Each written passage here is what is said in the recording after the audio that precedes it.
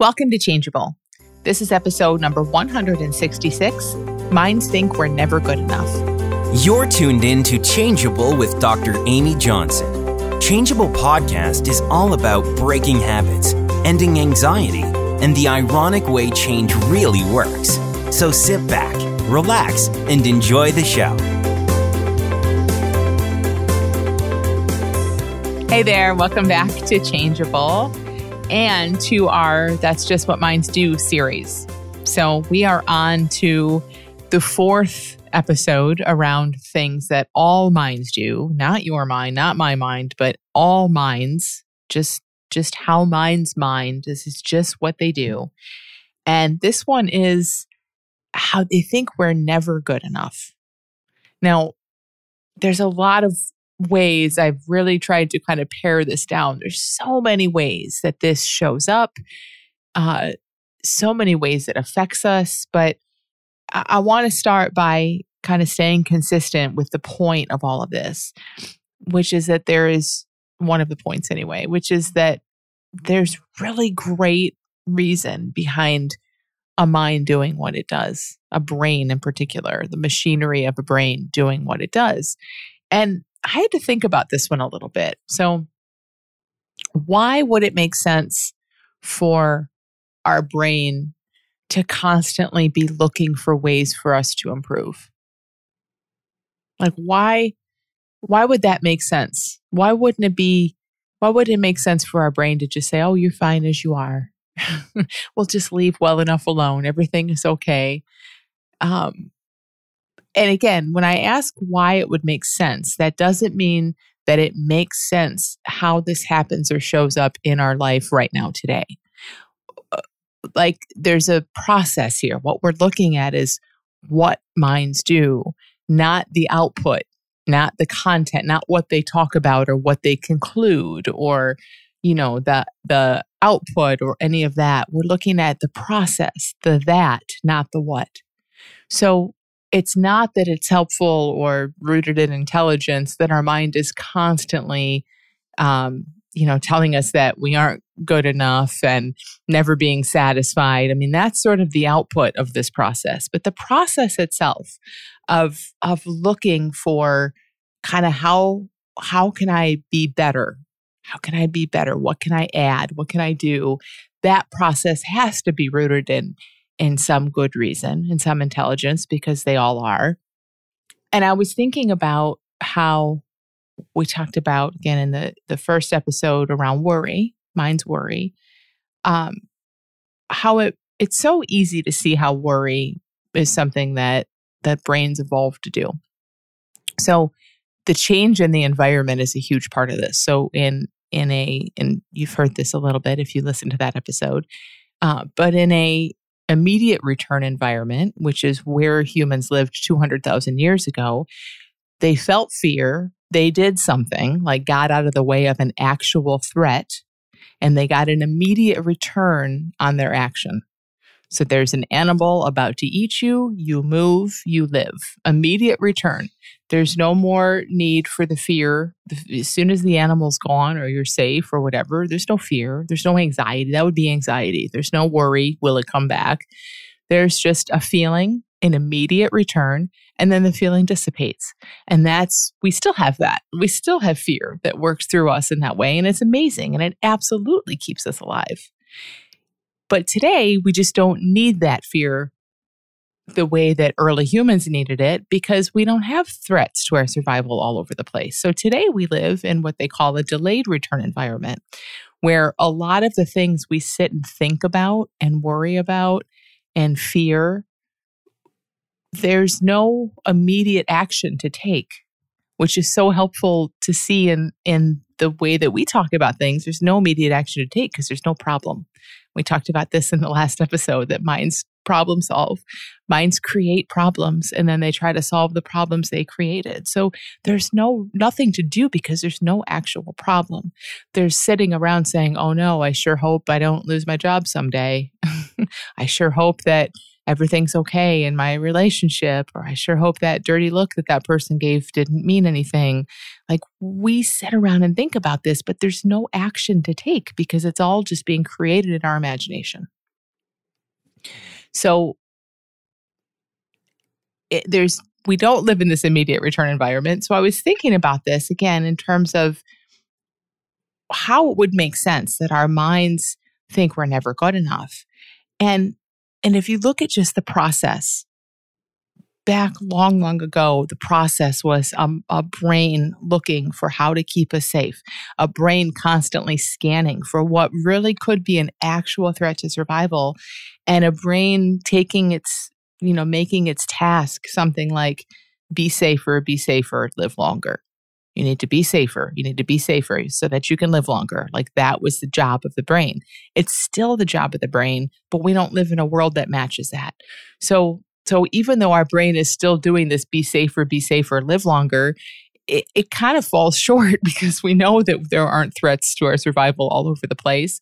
So I think this is just kind of how this looks to me. You see what makes sense to you. But I think that process is just the conversation around that process in our minds has just morphed. We know we're not walking outside looking for woolly mammoths hiding in bushes. I have no idea if I guess a woolly mammoth really couldn't hide in a bush, could it? They're pretty big. But you get my idea. We're not walking outside looking for things that might actually kill us in this instant.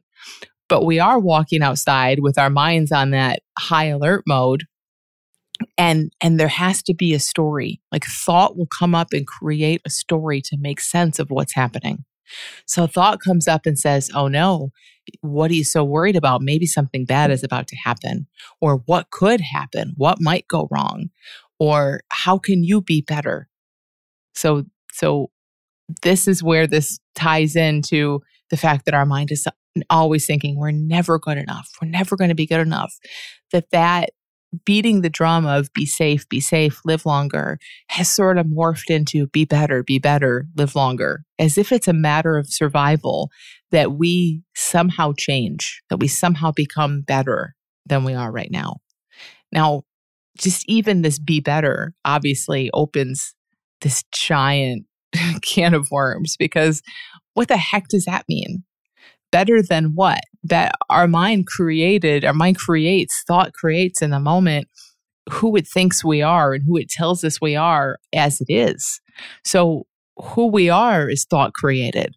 And now it's not good enough and we're supposed to be better. Again, it's kind of reminiscent of the last episode where a mind is creating a problem and then trying to solve it. In this case, in all cases, a mind is creating an identity and then it's trying to better that identity. It's saying, okay, here's who you are, but that's not quite up to par, or it's not as good as other people.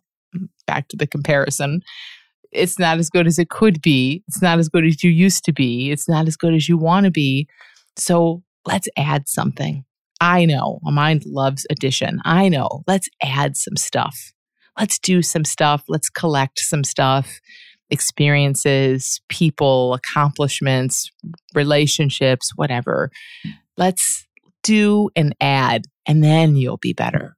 And then you'll be happier, and then you'll be more secure, and then you'll live longer. And of course, none of it works. And not only does it not work, it doesn't work because it doesn't need to, because it's all made up. It's all just a mind chewing on a bone, running itself in circles. So it doesn't work because it doesn't need to, but it also when we think that it works, when we get caught up in the game of this, the hamster wheel of trying to do more, add more, be better, we all know it's really, really hard. Really hard. It not only doesn't work, it can't possibly work, but it makes our lives really small and really lacking a lot of joy. We don't just shut up. We don't just melt into what's here right now. We're caught up in this constant conversation of what's not yet, of what's coming, of what can be someday. Anytime time is part of the conversation in our heads, it's such a dead giveaway that that we're caught up in thought rather than here right now. And I know this can sound really cliche, and everything about this episode really like, oh, you're good enough as you are. It kind of makes my skin crawl. I hate all this stuff that just sounds so cheesy and cliche, and everyone said it over and over again. But I hope that you can hear how we're looking at this in a really different way, a much deeper. It's not like a refrigerator magnet, like you're good enough always. Like you actually are. It's actually true, people. Like we really, really are. We cannot not be. And it's just so huge to see how it comes to be that we think we aren't. So time is a huge part of this good enough search that our mind is constantly on. Be better, be better. Even the word better, I mean, better is clearly a comparison. Better than what?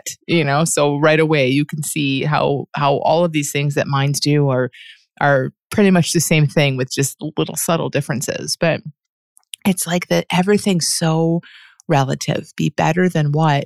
And often how it shows up is be better than you are right now. So when your mind is talking about how to better things for you, it's so that you can have a nicer experience someday. The mythical, magical someday, which we never, ever, ever arrive at. Someday is not a time. It is not a place. It is a thought. It is a thought that we will forever be outside of. Like we will never catch someday. It's not real. It's truly like just a concept. And I know we all know this. And at the same time, myself included, we act as if it isn't. We really do so much in our lives that feels like it makes sense in the moment for this someday place or this someday feeling. And when we look a little bit deeper, really, it is about the feeling. It's never about the thing. So you're not saving money today so that someday you can go on that trip you've always wanted to go on. You're doing whatever makes sense today because in your mind, someday out there, you're going to feel something and you want to feel that. And your mind has created this elaborate story about how it's going to show up on the vacation. It's going to show up on that trip because that's where that feeling is. It's in Greece or it's in Africa. Like that's where you're going to find that feeling. And it's not available to you today, but someday, if you do all the right things today, someday you'll be able to have the feeling that you want.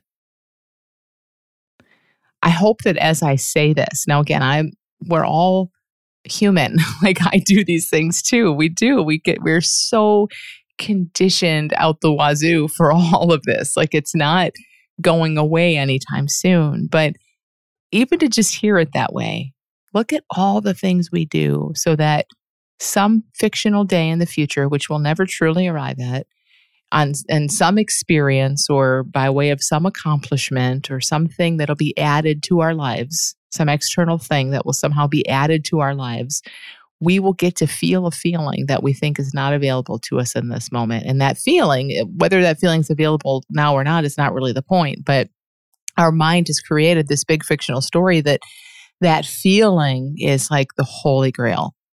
It's the best thing there is. It's the feeling we want. And think about that. What we know, what I know everyone listening to this podcast knows is that everything comes and goes. Everything. You couldn't hold on to a feeling if you tried.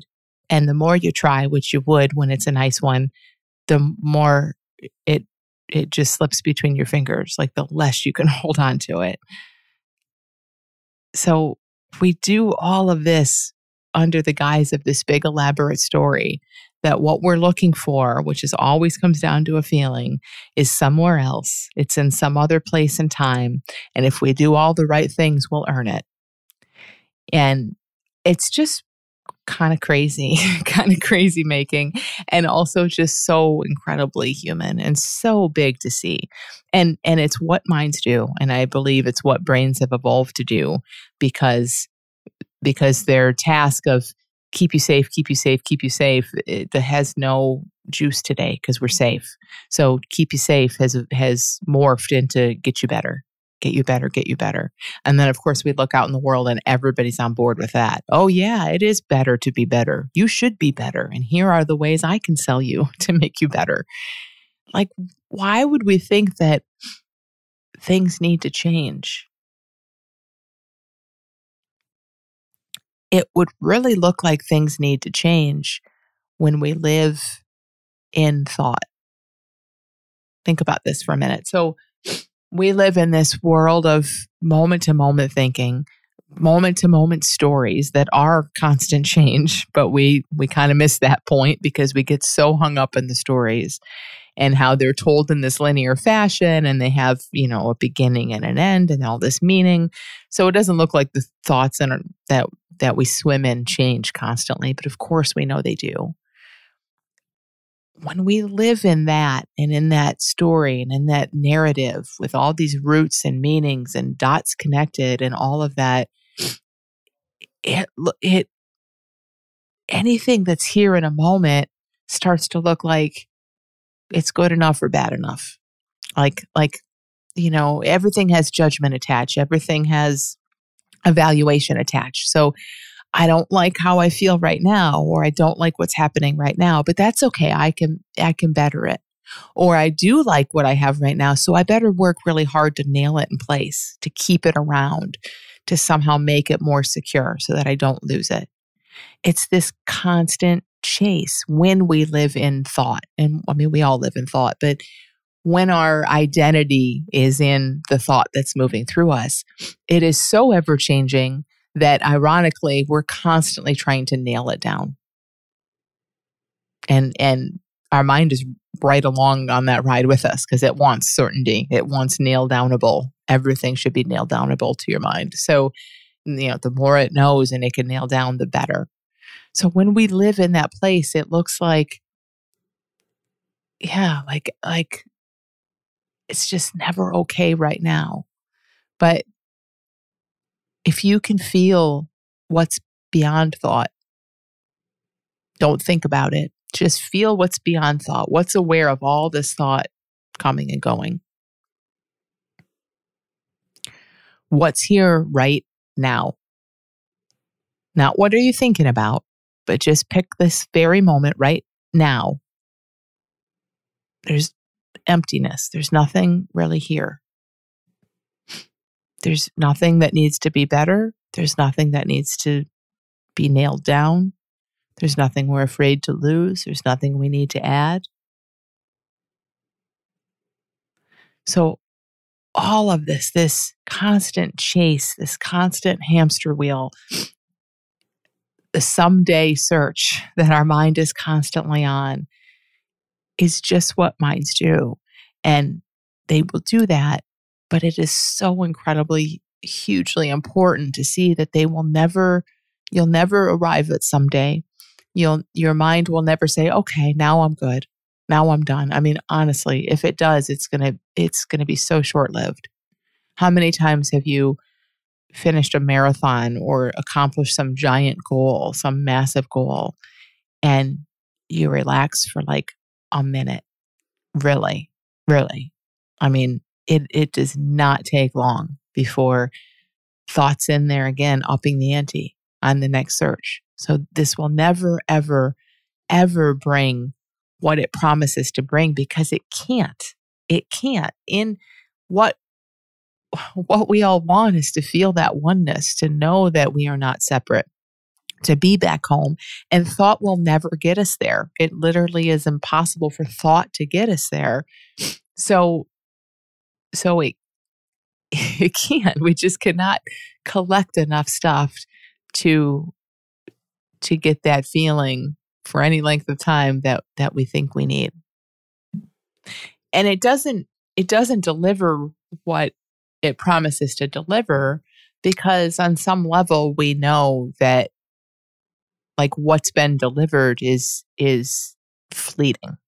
So for example, if you think, when I have that relationship, when he finally commits or she finally commits, then everything will be great. and then they commit, like you're sitting there at peace for a second thinking, oh man, I'm at peace because they committed. What if they uncommit? Like, what if their feelings change? What if their actions change? Like, so there's no security in that. Ever, no security in getting what our mind tells us it wants, what we think we want to be okay.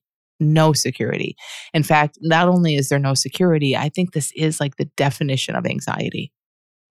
When things need to be a certain way out in the world, or what looks like out in the world, or in our feelings. I can't feel that. I don't like this feeling. I don't want this one there.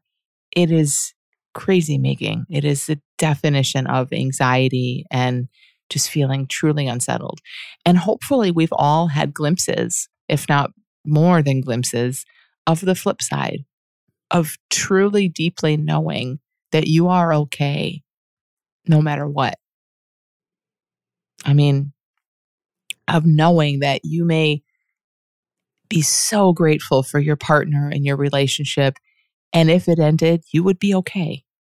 You don't want it to, but if it did, you'd be okay. Or whatever it may be, you could lose all your money, you could lose your health, you'll be okay. It is only a mind. Remember how minds create problems, all of them. If there's a problem, it's a thought that a mind created.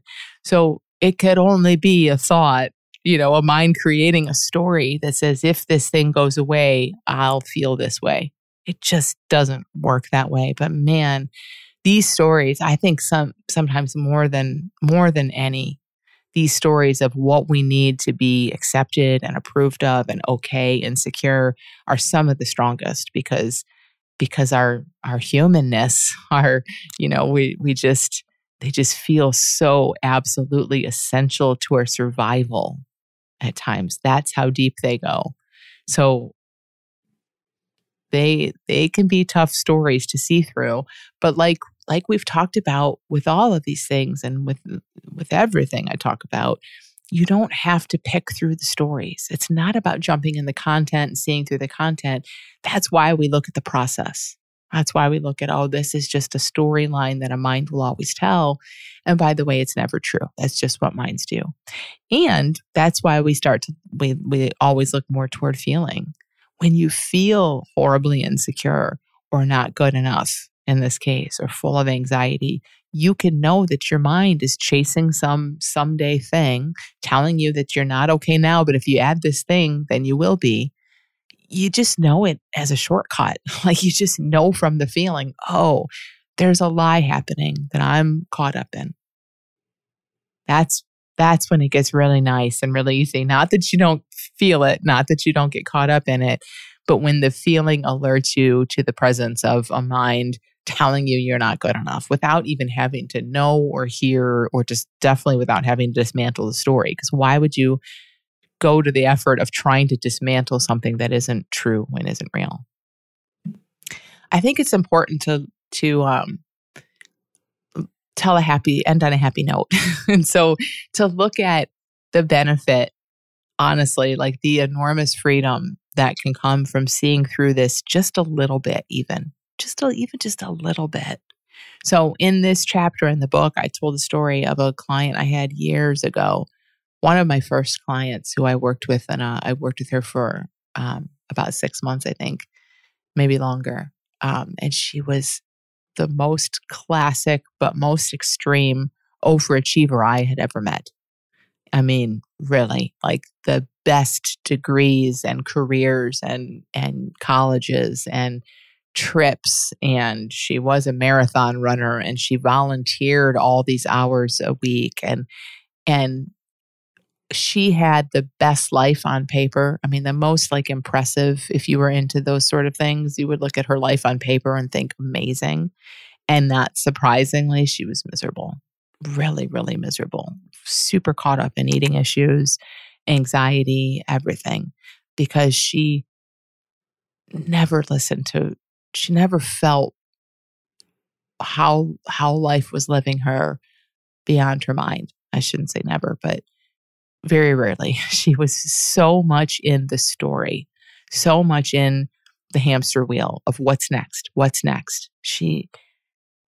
If you said, hey, what's here right now? There's nothing happening right now. She'd say, yes, there is. And she'd rattle off, all the things happening in her mind. Like there was just no felt sense of what's there beyond a mind constantly running in circles and putting out carrots for her to catch so that she could be better. And as I said, it thankfully, she couldn't keep doing this for much longer. And she ended up with the issues she had, which led her into a bigger understanding, into this kind of conversation and a much bigger understanding of things. And as she started to see this, that things, first it was little, like things are not going to fall apart if your client doesn't praise you. She was a lawyer and she was always getting accolades at work and moving up and becoming partner really young and all of that. That was all super important to her mind. And that's who she thought she was. So just little things, like if they don't praise you at the end of a day, I'm not even talking about if you don't get the promotion. I'm saying like if the client doesn't praise you at the end of this day, nothing happens. It's okay. And she couldn't let that in early on. If you go out to do a 10-mile run and you stop at 9.5 because you twisted your ankle, the world's not going to explode. Like nothing bad will happen to you. That kind of stuff. It was at that level. It's so completely foreign. It was really hard for her to just lean into that and see it because she had been led around by a mind on a treadmill forever. But little by little, she did start to see that. And like is the case for a lot of people, it took a lot of suffering to really get her to look, to truly, truly look. But once she started to look and not just listen to what I said and hear the cliche in it, but to truly look for herself and see, oh my gosh, my mind is constantly talking about these things. And what if that's just a machine talking? Just what if? What if none of this is actually doing anything for me? And then looking for herself. And that's the thing. She saw this all over the place. She would make these amazing, meet these amazing goals, accomplish these huge things she set out to accomplish. And she was never satisfied. Never. Not even for a short period of time, unfortunately, in her case. She went to see the Northern Lights on this giant, giant trip. And she remembers in their full glory thinking, okay, well, this wasn't it either. She couldn't even begin to enjoy what was unfolding right in front of her. And so as she started to have, I guess, the courage or the insight or the vulnerability to really look for herself, again, not just hear this as cliche, but look for herself. Are you actually getting what your mind is promising? And she saw for herself that she wasn't. Things started to unravel pretty quickly. And it was so cool, so amazing to see how much her life changed. Now, it didn't change overnight, but I stayed in touch with her. And she went from being this high power attorney who was a partner in a firm and volunteering and running all the time and had all these physical ailments because she did these super long runs, and to eventually quitting her job. I think she had children. She got married and had children. So she stayed home with her children. She was restoring these old farmhouses. She didn't go on these big fancy trips, Instagram worthy trips. But she found so many other things that she loved to do. She'd go for 1 mile jogs, which in her past life would have looked like the biggest waste of time there was because it wasn't, upping the ante and beating some goal. It just was really cool. And this is over a period of probably 5 to 7 years. But to see that ball start to roll in the opposite direction just by her feeling into what was there beyond all the demands, all the promises her mind was always throwing out, all the carrots she had always just blindly gone toward, is really, really cool. So rewarding, so different. Regardless of what your life looks like on the outside, I just know her experience of life, oh my gosh, completely, completely different than it had been. And that's that's what we get, you know. She still suffers and has happy days and sad days and all of that. None of that is ever going to change for any of us. Truly. Like we are just going to keep on being human. But to be able to be okay with that and not be outrunning it or trying to secure things and nail things down so that we're okay someday, you know, to just drop the whole someday story, even just a little bit more than we currently have, and just be in this moment. I mean, it's indescribable what a difference it makes. And your mind won't get this. It won't stop the search. It won't suddenly someday tell you, okay, you're fine now. You're good enough. But you have to look in another place. You have to look beyond the mind. So this isn't about getting our minds to stop putting us on these hamster wheels and wanting more and better, because that won't happen. It's about all of these conversations is about seeing our mind do what it's doing. Oh yeah, that's just what minds do. And then just being less interested, naturally less interested, because why would you be? All minds are having that conversation. None of us are getting what our mind promises. Why keep tuning into that? You know, look for ourselves like Bethany did, like my client Bethany did. Look for yourself at what's here now in this moment, beyond all of that. That's how we get free of it. And that's how we come to see it in a really, really different way. My new book, Just a Thought, will be out in 11 days on October 1st. 11 days. I'm starting to get a little bit nervous. So on October 1st, I'm having a party to celebrate. It's a totally free book launch party where I'll share some of the inside scoop about the book, and I'll be giving away some amazing party prizes, like 5 free seats in the Just a Thought book club. It's a $299 value. Book club's going to be incredible. It's a way to walk through the book with me, with a bunch of other people, and just see it in a really inside way. So RSVP for the book launch party at dramyjohnson.com/launch party. And again, that's happening on Friday, October 1st, the day the book is out. I hope to see you there.